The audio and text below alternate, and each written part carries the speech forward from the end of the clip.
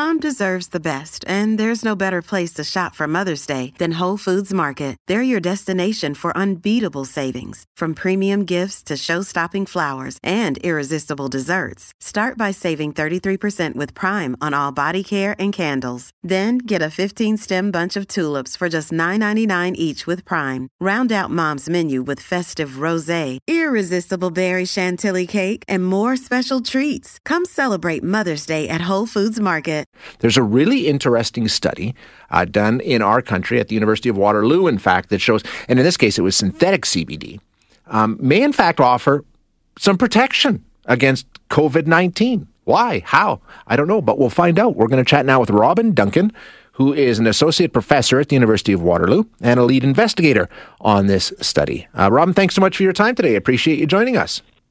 Thanks so much, Shay. I'm really happy to be here. Okay, so just tell us about the study. Basically, you guys just asked the question, hey, can CBD possibly help in the fight against COVID, hey?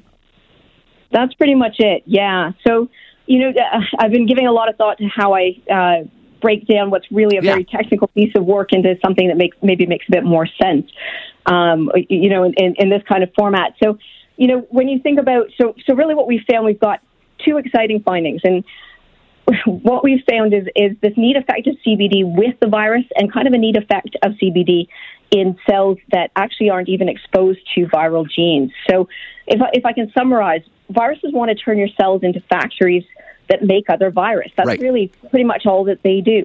And so before the immune system, those white blood cells that we think of as, kind of the army for the country, before they get a hold of the virus and can do anything about it, very often the first cells that see the virus are the ones that line the throat or in the airways. And in fact, all of the cells of the body have this defensive system inside of them, where when they see viral genes, they activate this sort of chop mechanism that can cut up those viral genes and protect the cell from that virus. The hope is that you stop an infection if it's just started, or you at least limit its spread.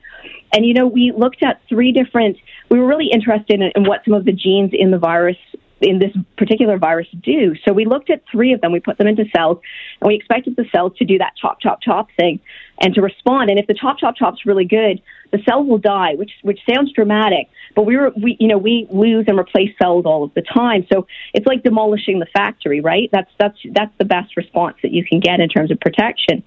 And we put these genes in, and we didn't get a very big response at all, which was kind of sad, but actually not unexpected, because around that same time that we were running these studies, we were finding worldwide people weren't very good at sensing this virus, and that's part of why it was spreading so effective. fast. Yeah, right. Yeah.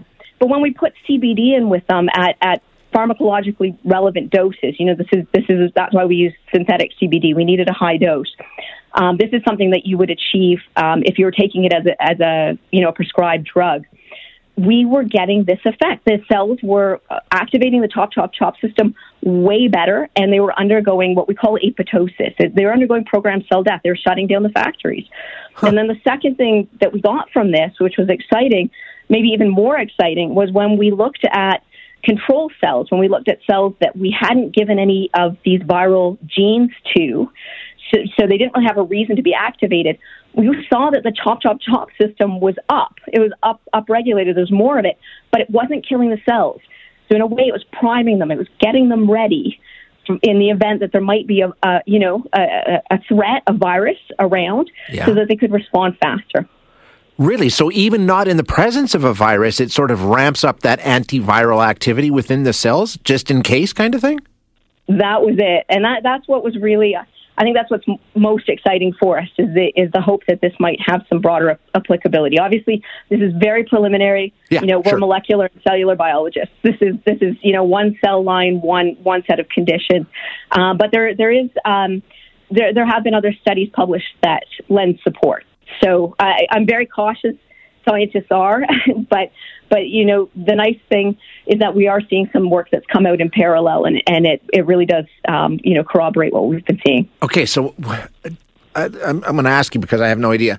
Would that mean that perhaps CBD could be seen as a prophylactic, something that you would take as a preventive, and rather than a cure, something that you could I don't know, like a daily dose or something, and that would be, in areas of high prevalence of the virus, you wouldn't have to be as concerned because your body's already primed to attack it as soon as it shows up? Yeah, so that's where we got really excited with this work. I mean, obviously, and I want to stress this is, don't go out and do this yourself. Right, yeah, sure. This is pharmaceutical grade, but, this is by no means meant to replace anything that we know works, like vaccines and masking and washing hands. But, at the beginning of the pandemic, we didn't have vaccines, right? And at the beginning, and it's likely that we'll face other challenges, and there are viral challenges around the world for which we don't yet have vaccines. So people who are facing those high-risk situations, who are likely to be exposed to higher doses of virus from their environment, we're hopeful that maybe this is something we should be looking at. Too early to even speculate as to why CBD might cause this response in cells. Do we have any idea? Well, our work is mechanistic, so I know why, or at least we have a good lead as to why it's shutting down the factory and how it's shutting down the factory. Okay. Why it's activating that particular sort of chop system, that I'm colloquially calling chop, but why it's activating that system in particular, we don't know. So that's something that mechanistically we're hoping to look at and get a better sense of over the next year. Very exciting work. Thank you for giving us a little insight this morning, Robin. Really appreciate your time. Thank you very much. It's been great talking to you. That is Robin Duncan, who is an associate professor at the University of Waterloo and the lead investigator into this study.